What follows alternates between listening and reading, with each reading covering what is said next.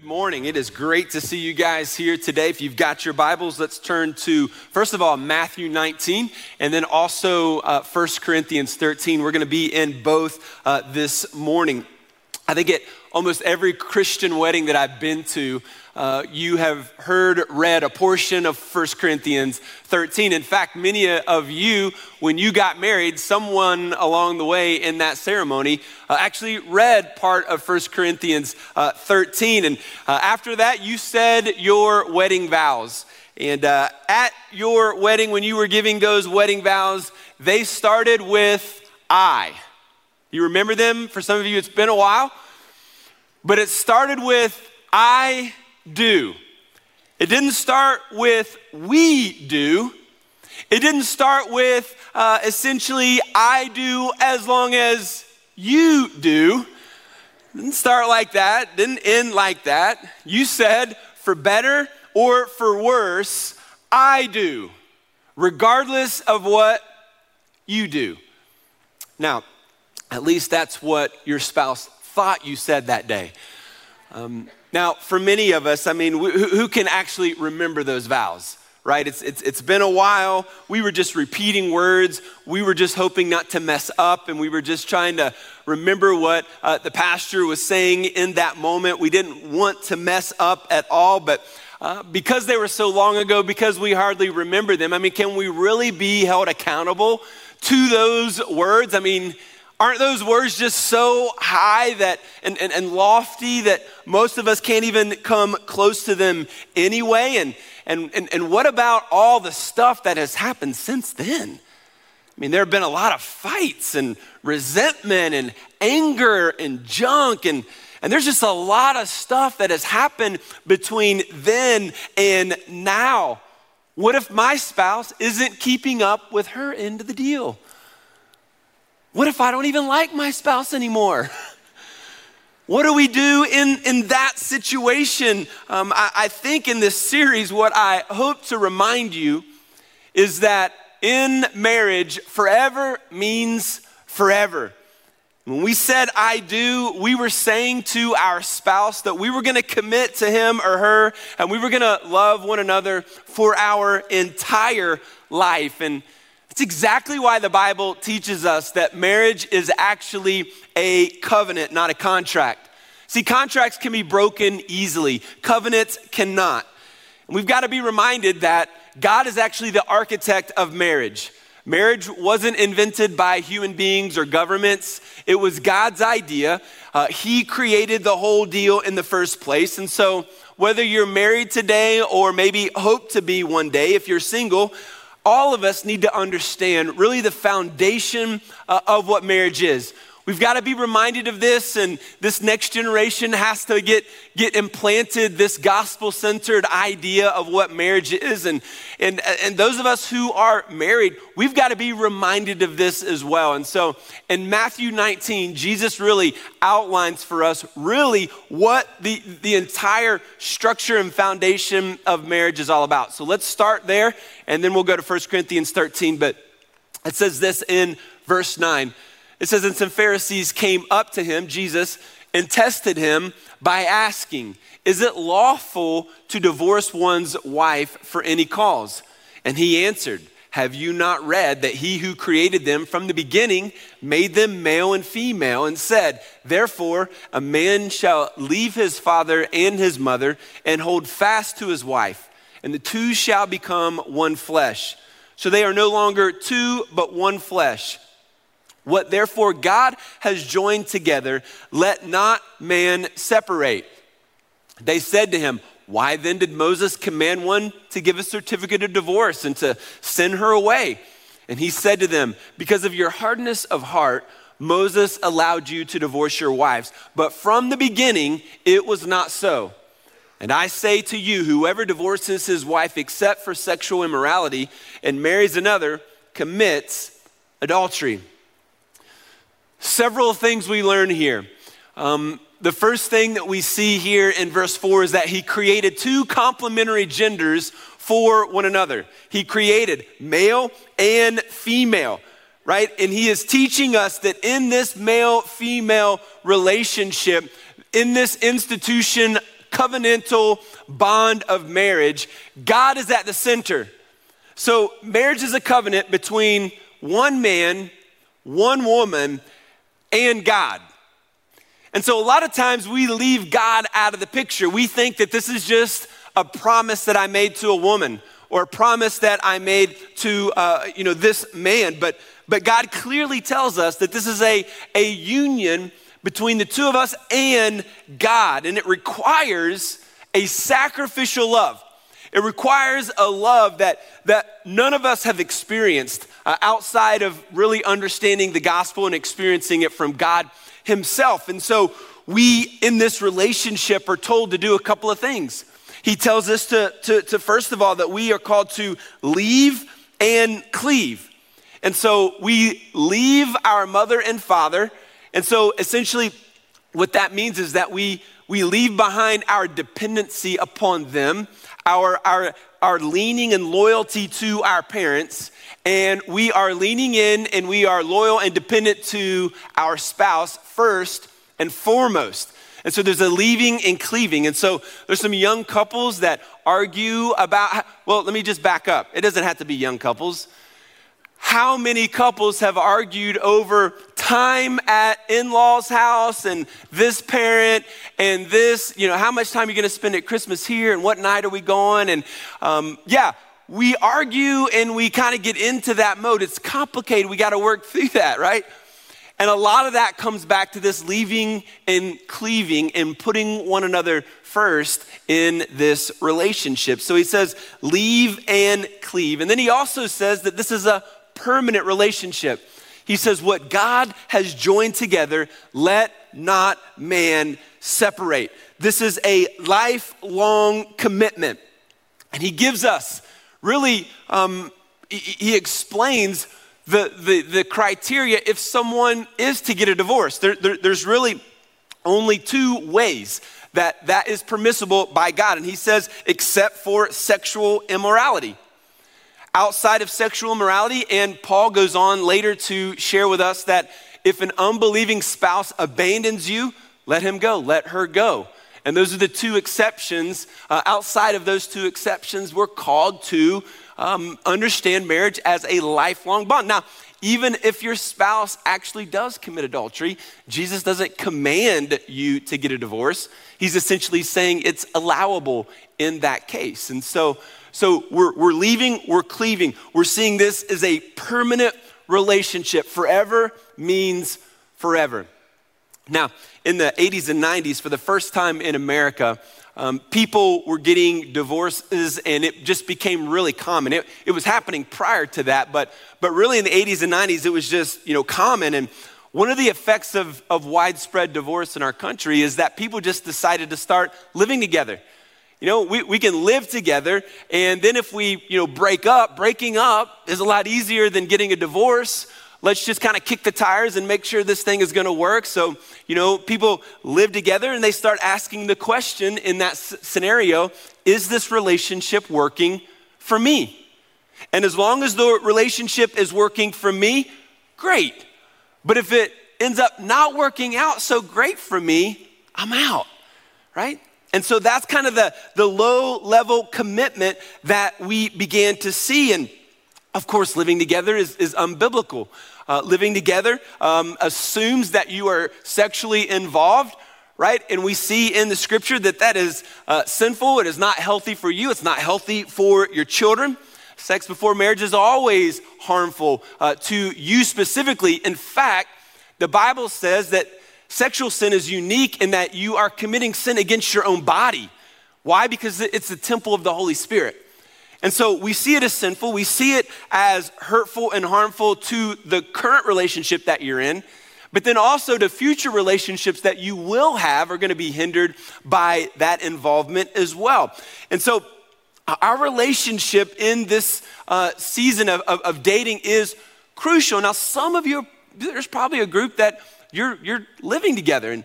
And so I would challenge you to do it God's way. Anytime you do it your way, it leads to unhealth. And most importantly, you don't have the blessing and hand of God and the favor of God upon you. In order to get the blessing of God, you've got to do it His way. And so the covenant of marriage, in this covenant of marriage, God provides a way for us to experience what genuine love is and genuine commitment is. When you're saying I do, you are making a lifelong commitment. Now, granted, none of us have a clue what it means. We just like each other when we get married. We liked each other when we started dating. But at some point in the relationship, we have to decide that we are actually going to love each other. Now, we know this intuitively. We think about this idea of real love being permanent, we really get it when it comes to parenting. Because as a parent, I'm a parent of 4 kids, 3 teenagers, 1 12-year-old. It gets complicated. There's drama. When my kids do something, disobedient or there's something, that they do that is wrong, I've never once thought on the grounds of irreconcilable differences, get out of my house. Okay, maybe I thought it, but I've never said it, right? No, seriously, we get that as parents. I'm always gonna be their dad. That's never gonna change. I'm always gonna love them. That's never going to change. And so we get this as parents, but for some reason, we have a hard time understanding this covenant bond that we make with a spouse.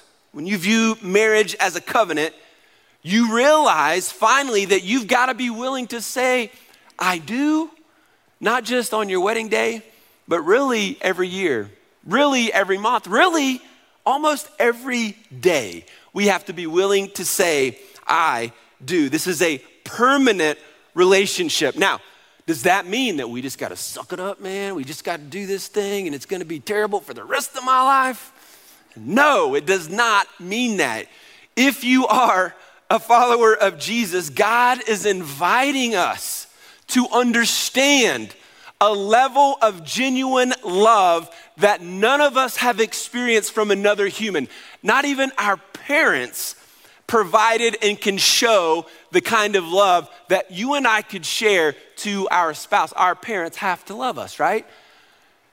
So it is a choice now for me to love and discover love and to fall in love and to show love to my spouse. Love that's different than what our parents can actually give us. Now, in 1 Corinthians 13, if you want to flip over to that passage, Paul is talking to a church and they are using their gifts for their own selfish ambition and for their own good.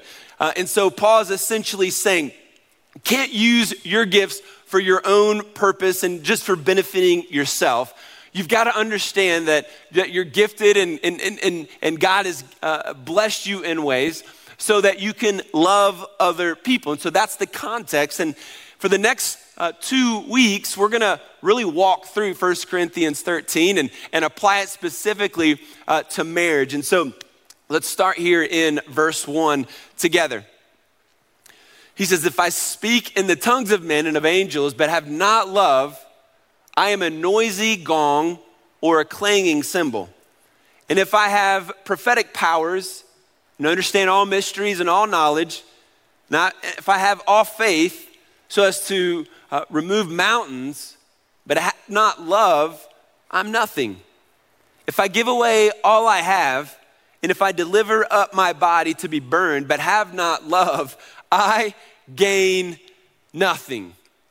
So essentially what he's showing here in the first couple of verses is that gifts without love are useless. Gifts without love are useless. So he says, if I speak in the tongues of men, in other words, if you have the ability and gift to speak in multiple languages, and now some of you do, you can speak Spanish, you can speak English. This is an amazing gift. I don't know how people do that. I can't think in 2 different languages. I don't know how people learn that. I didn't do well in high school in Spanish, but some of you have that gift, and it's an amazing gift. I know people that can speak 5, 6 different languages. It's incredible. What Paul is saying is, if you have this incredible gift, but you have not love, it's useless. He's saying if you have this prophetic gifting. And that would be that you can share the word of God. You can teach the word of God. You're actually able to show people what God's word means. If you have this gift, it means nothing, he says, if you don't do it and have love and do it in love. He says you can have faith that moves mountains. Now, we can all have faith. Everybody has the ability to have faith. But some people are given that spiritual gift of faith that just allows them to believe, and it's this ability that surpasses most other people. But he says, even if you have the gift of this faith, as amazing as that is, it is useless if you do it or have that without love. He says gifts without love are useless. Now, your wife, your husband had many gifts when you first started dating, and they still have many gifts. And for a lot of you, those gifts were attractive to you, right? They had the gift of just this personality with charisma, and that was a gift that they had. You were attracted to that gift.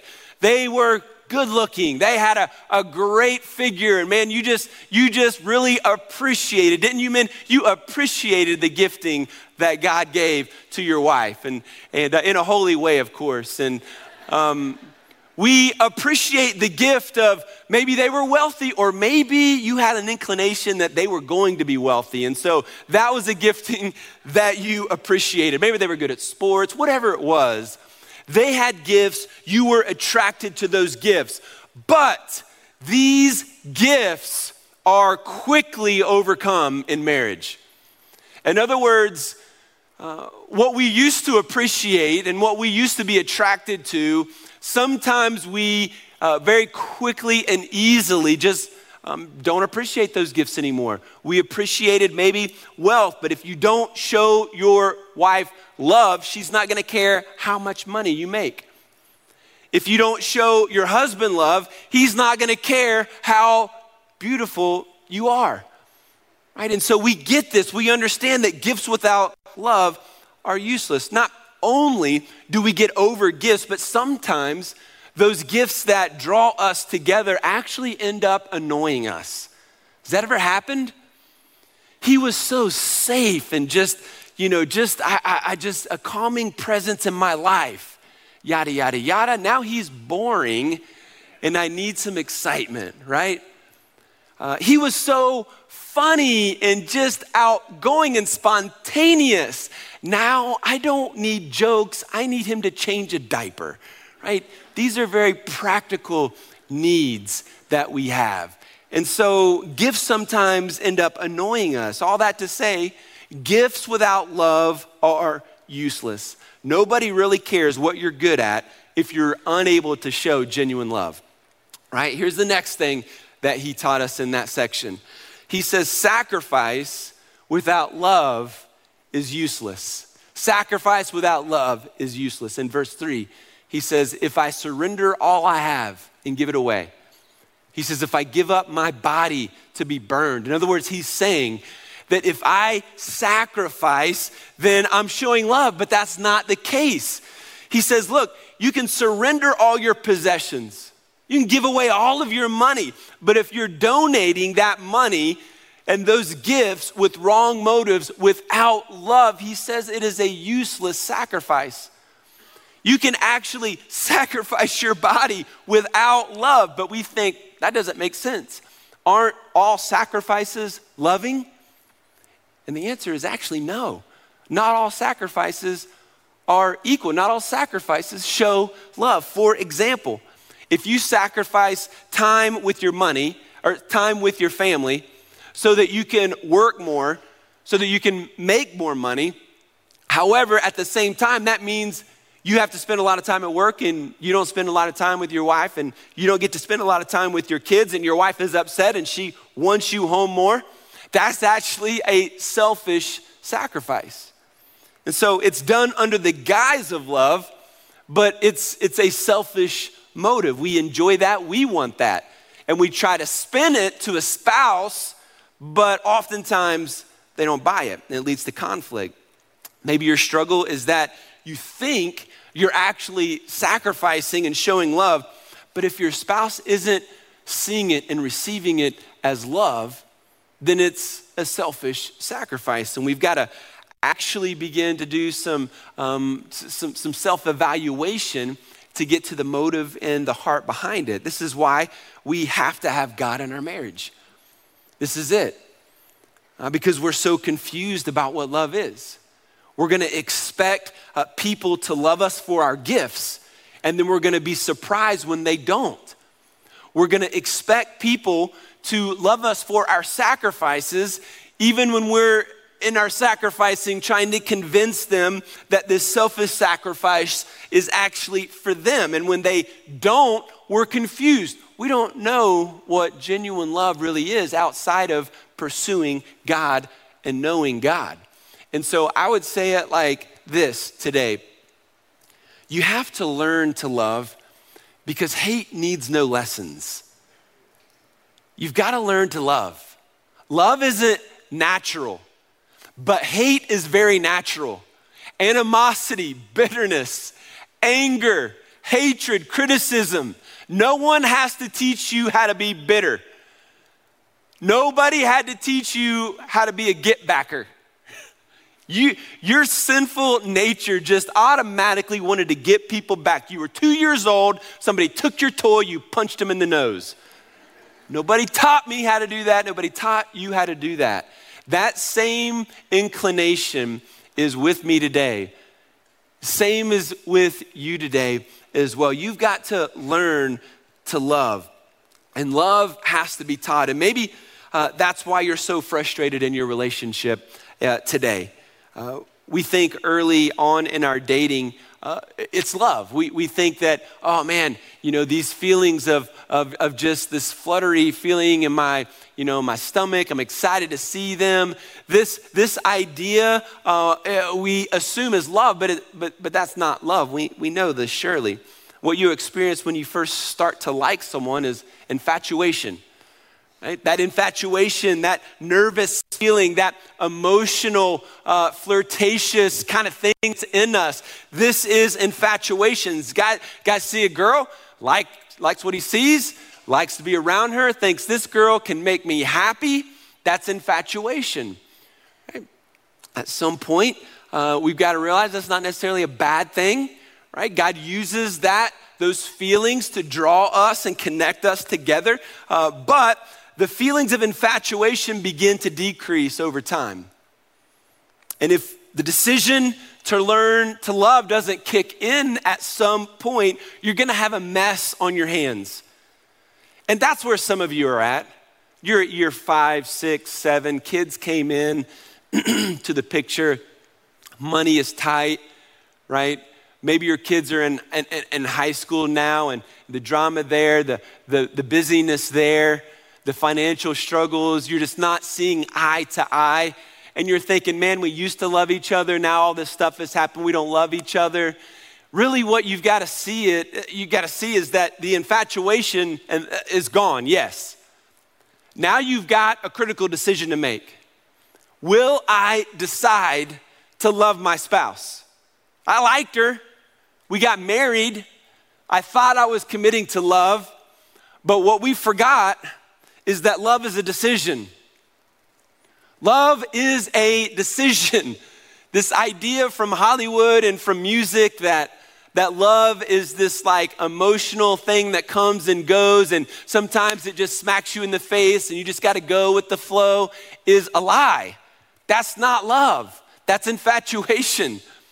Every single one of us, whether you're dating or you are married, have a decision to make. Are you going to choose to love this person? It is not this cosmic feeling that hits some of us and doesn't hit others of us. And so what Paul is saying in this scripture is that the love of God is so interconnected with our love for people and especially our spouse. And so we've got to learn to love. And in marriage, God has given you freedom to choose who you want to get married to.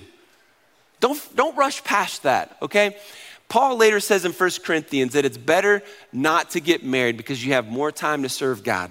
Jesus in Matthew 19, he goes on and he's explaining that it's better if you don't get married, but that's a hard teaching and some people can't accept that. If you want to enjoy sexual pleasure and have kids, the only way to experience that in God's plan and purpose for your life is in marriage.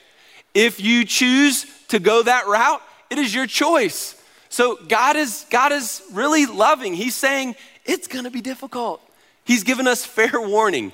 You don't have to get married. He's not even telling you who to get married to or what she should look like or anything like that. He's saying it's going to be difficult. If you choose to do it, it's up to you. But if you decide to do it, if you decide to get married, when you do that, you must learn to love, and you must recognize that this is a covenant that you are making with your heavenly Father.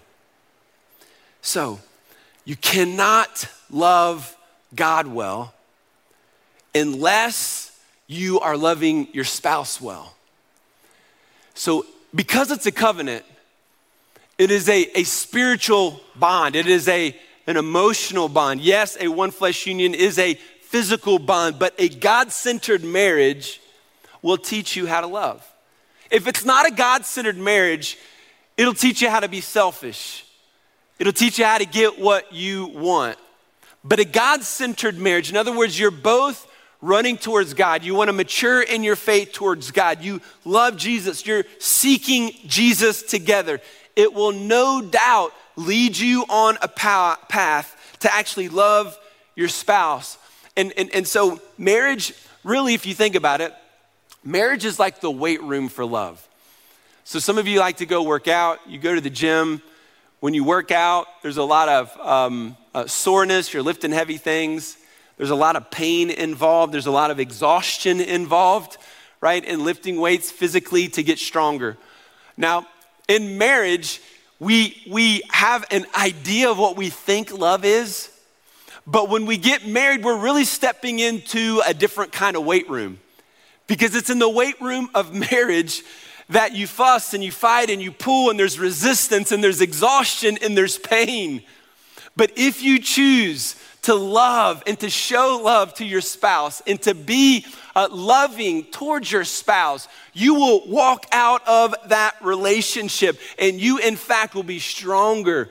You will feel better and you will finally experience genuine love together. It is a beautiful thing that God has given to us. There is nothing like it that can lead us to genuine love. So what does it look like?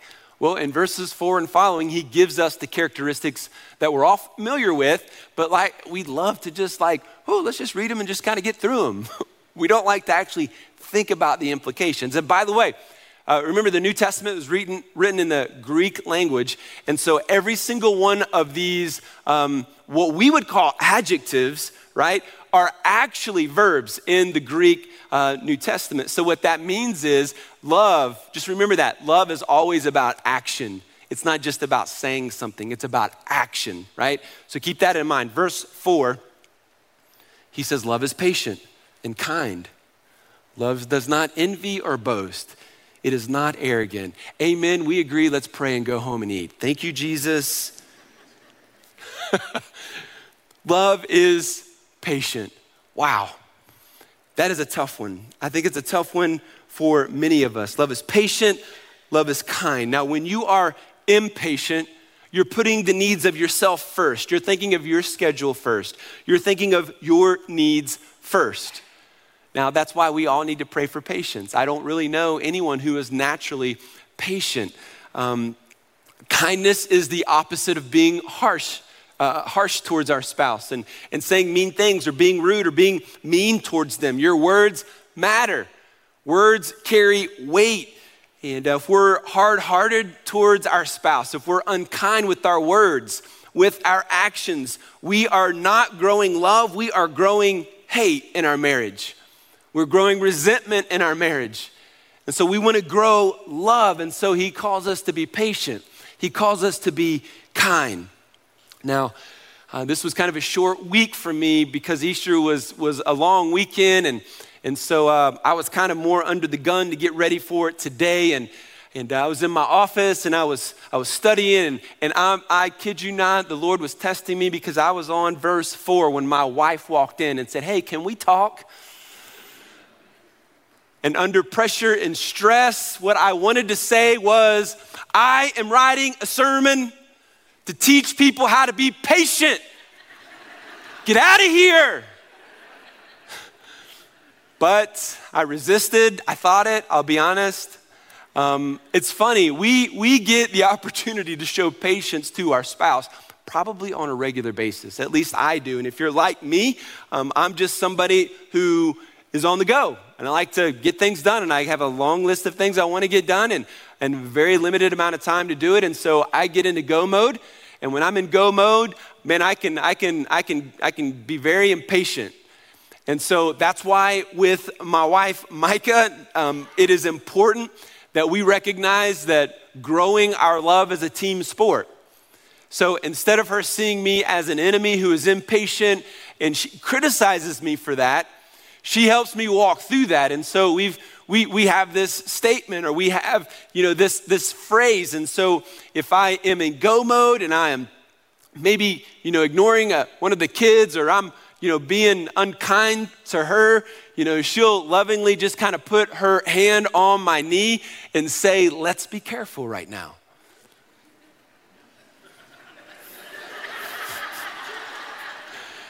And I will tell you that about 50% of the time, it works. But the same is true for her. That's just a statement. Let's be careful. It's just a statement that we say, and it has become part of our rhythm because it is part of everyday life where we annoy and have the opportunity to be unkind and to be impatient with each other. Why? Because marriage is a team sport. We've got to grow together. And so that's why marriage is the weight room of love, because that's like benching 250 pounds, in that moment. I have a choice to make. I can reject that loving, nudge, or I can push through it and I can take a deep breath and I can calm myself down. And that's something that you can learn. And that's something that we blow by. People call it emotional intelligence, and there's books out on this, but it's really just spiritual maturity. That's what Jesus would call it. It would be recognizing that your blood pressure is rising. It'd be recognizing that the beads of sweat are starting to come on your head and that your face is red and you're about to yell. And it's having the Holy Spirit kind of tap you on the shoulder and say, "Whoa, let's be careful right here." And then it's taking a deep breath. Whew, love is patient. Love is kind. I want to decide to love her in this moment. And then he says in verse 4 that love does not envy or boast. And so love isn't envious. In other words, it's not jealous. Instead, it rejoices when good things happen to the other person. Now, being envious means that you want the best for your spouse. You want the best for this other person. And so when good things happen to him, when good things happen to her, you celebrate with them. You don't allow yourself to become jealous or envious, right? If you're harboring envy and jealousy towards your spouse, it's gonna come out in snide comments. It's gonna come out in passive aggressive comments. It's gonna come out with unkind, giving the cold shoulder, right? And these are all immature, spiritually immature, unkind, and rude ways of showing love to our spouse. And so he says boasting, love is not boastful. Right? It's not bragging. So people who would brag about their accomplishments, talk about their gifts, talk about their knowledge all the time, this is what he would say. It's not boastful. So he says love is not arrogant. In other words, it's not proud. Right? And so if you're full of yourself, it's going to be really hard to love someone else because you're busy loving yourself. And so you have to die to self. There's in your face arrogance that you see in sports, this trash talking, that we idolize and laugh at, even though it's ungodly. And then there's also more subtle ways, more acceptable ways of being arrogant. And those acceptable ways or subtle ways are when you consistently bring the conversation back to yourself. in a group of people. Subtle ways of really just highlighting what you've accomplished and what you are doing. So kind of dominating that conversation. Those subtle ways of even more subtle when you spend a lot of time talking about your woundedness and your sadness and all the terrible things that you have gone through. That's what we call self-pity. That is also prideful. So really, self-pity and boasting are both forms of pride. One is pride in the heart of the weak, and the other is pride in the heart of the strong. God says love does not brag, it is not arrogant. That is, it does not speak much about itself, and it's not puffed up with its achievements, and it's not too concerned with its hurts. Don't miss that. Not to be arrogant means that you're not too puffed up with your achievements, and you're not too overly concerned with your hurts. You've got to be willing to forgive. You've got to be willing to overlook wrongdoing in your life. Now, we're not puffed up because we choose to be. We're puffed up because we have a sinful nature. And that's just who we are, that we constantly have to wrestle with.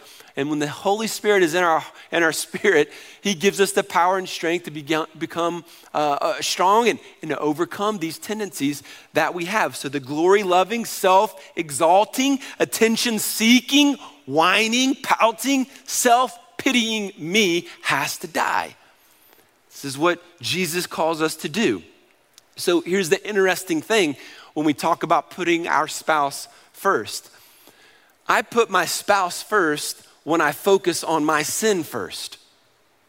So we often want to talk about die to self and, I want to put her first. What does she need? What does she need? And sometimes I put the focus on her.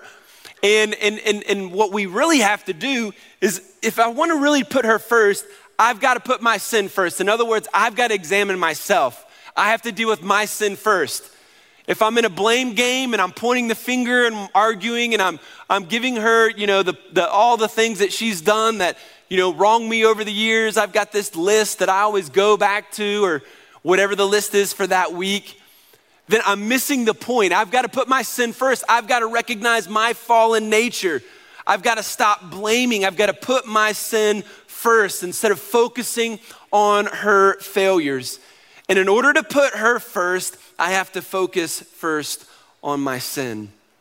If you're just going to accept yourself for who you are, if you're just going to accept who you are actually refusing to change yourself in order to follow Jesus, right? And so when we follow Jesus, we're saying, Jesus, we want you to change us.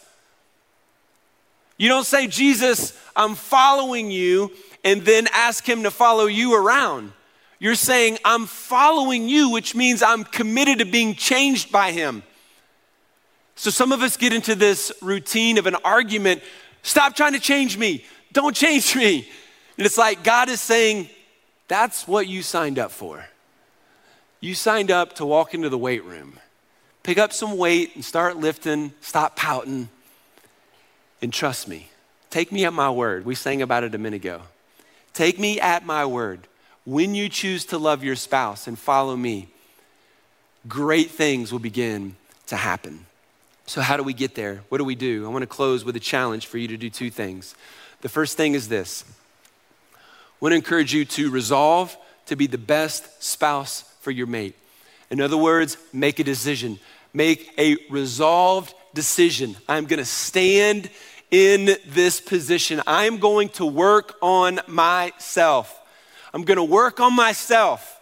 I'm going to stop pointing the finger. I'm going to stop blaming. I'm going to stop arguing. And I'm going to put my sin first. I'm going to focus on my sin. And I'm going to apologize. I'm going to apologize. I'm going to say I am sorry for the discord, the anger, whatever the issues are that I have contributed that have led to the problems in our marriage. I am sorry for what I have done. I've done this, and I'm seeking your forgiveness. Now, I know what you do because I do it too. when I say I'm sorry, I expect a sorry to come back. Isn't that how it goes? And it's like, if I have to tell him to apologize to me, then it doesn't count, right? Have you ever said that? What are we doing when we think in that way? We're putting us first. We haven't resolved to do the right thing. You see, in order to become spiritually mature, you have to act independently no matter what the response is from your spouse. You have to decide, you have to be resolved to be the very best spouse for your mate. And that means apologizing, whether or not an apology is reciprocated or not. You're gonna do the right thing, right? You're gonna act independently. You're gonna say, I'm sorry for the ways that I've contributed to these issues. Whether that is like a really kind of intense discussion that happens tonight, or whether, you're writing a sermon and your wife interrupts you and you're impatient. So in that situation or in a bigger conversation, there's a consistency where you are quick to apologize for the wrongdoing that you've recognized and that she recognizes in your life. Here's the second thing that we must do. Make a decision to rebuild and bring love into your marriage, right? We've got to rebuild this thing. We've got to rebuild it. It takes effort. It takes prayer. It takes mentors. It takes you dying to yourself, restoring and rebuilding that marriage essentially means that you are willing to work hard at loving your spouse. It means that forever means forever. And I'm not just stuck with you. God put us together so that we could experience genuine love. You're not going to have the opportunity to find it like anywhere else outside of that relationship. That is the relationship. And what if the two of you said, we're going to resolve, forever means forever. We're going to be the best spouse we can, regardless of how they respond or what they say. I'm going to do my part and I'm going to rebuild this thing and I'm going to bring love into this marriage. Just imagine what your marriage could look like. Imagine what your marriage could look like if you resolved to do this and you decided to rebuild this marriage. See, the truth is you can have an incredible life-giving marriage. You really can. God hasn't kept it as a secret to try to keep it from you. He's not trying to hide the path to maturity. You can learn how to love, but you have to love God first and you've got to want to please him. And if that's your motivation, then he'll take you there. He'll get you there. And you've got to take him at his word. You've got to follow and trust him in that process. And you can do this. You can learn to love. Isn't that exciting? It's exciting to know that what you're going through can actually change. That's hopeful because the tomb is empty, right? And Jesus has given you the Holy Spirit of God to change your heart and to show you what love is. Let's go do it today. Let's start it today. Let's change our marriage today. God can do it. Let's pray together. Father, Lord, I pray that you bless this sermon series. I pray, God, that you will honor the efforts of every person here today that tries to have some important conversations. I pray that you would help us walk through those patiently and with kindness. Help us to walk in love. For single people in the room, Lord, I pray that this is what they aspire to find. And that, Lord, that in this moment, what they do is they resolve to become the most mature follower of Christ they can become today. And by them resolving today and honoring God in relationships today and honoring their body today, they are in fact creating a healthy marriage that they're going to experience whenever you provide that spouse. But that weight room starts today for all of us because we all need help. And so, Lord, teach us to love. And we pray these things in Jesus' name. Amen. Thank you for listening to this sermon from Foothills Church. If you made a decision to follow Christ while listening today, or if you have some more questions about what that looks like, then let us know. You can text FC Decision to 97000, or you can head over to foothillschurch.com/decision. We hope you have a great week.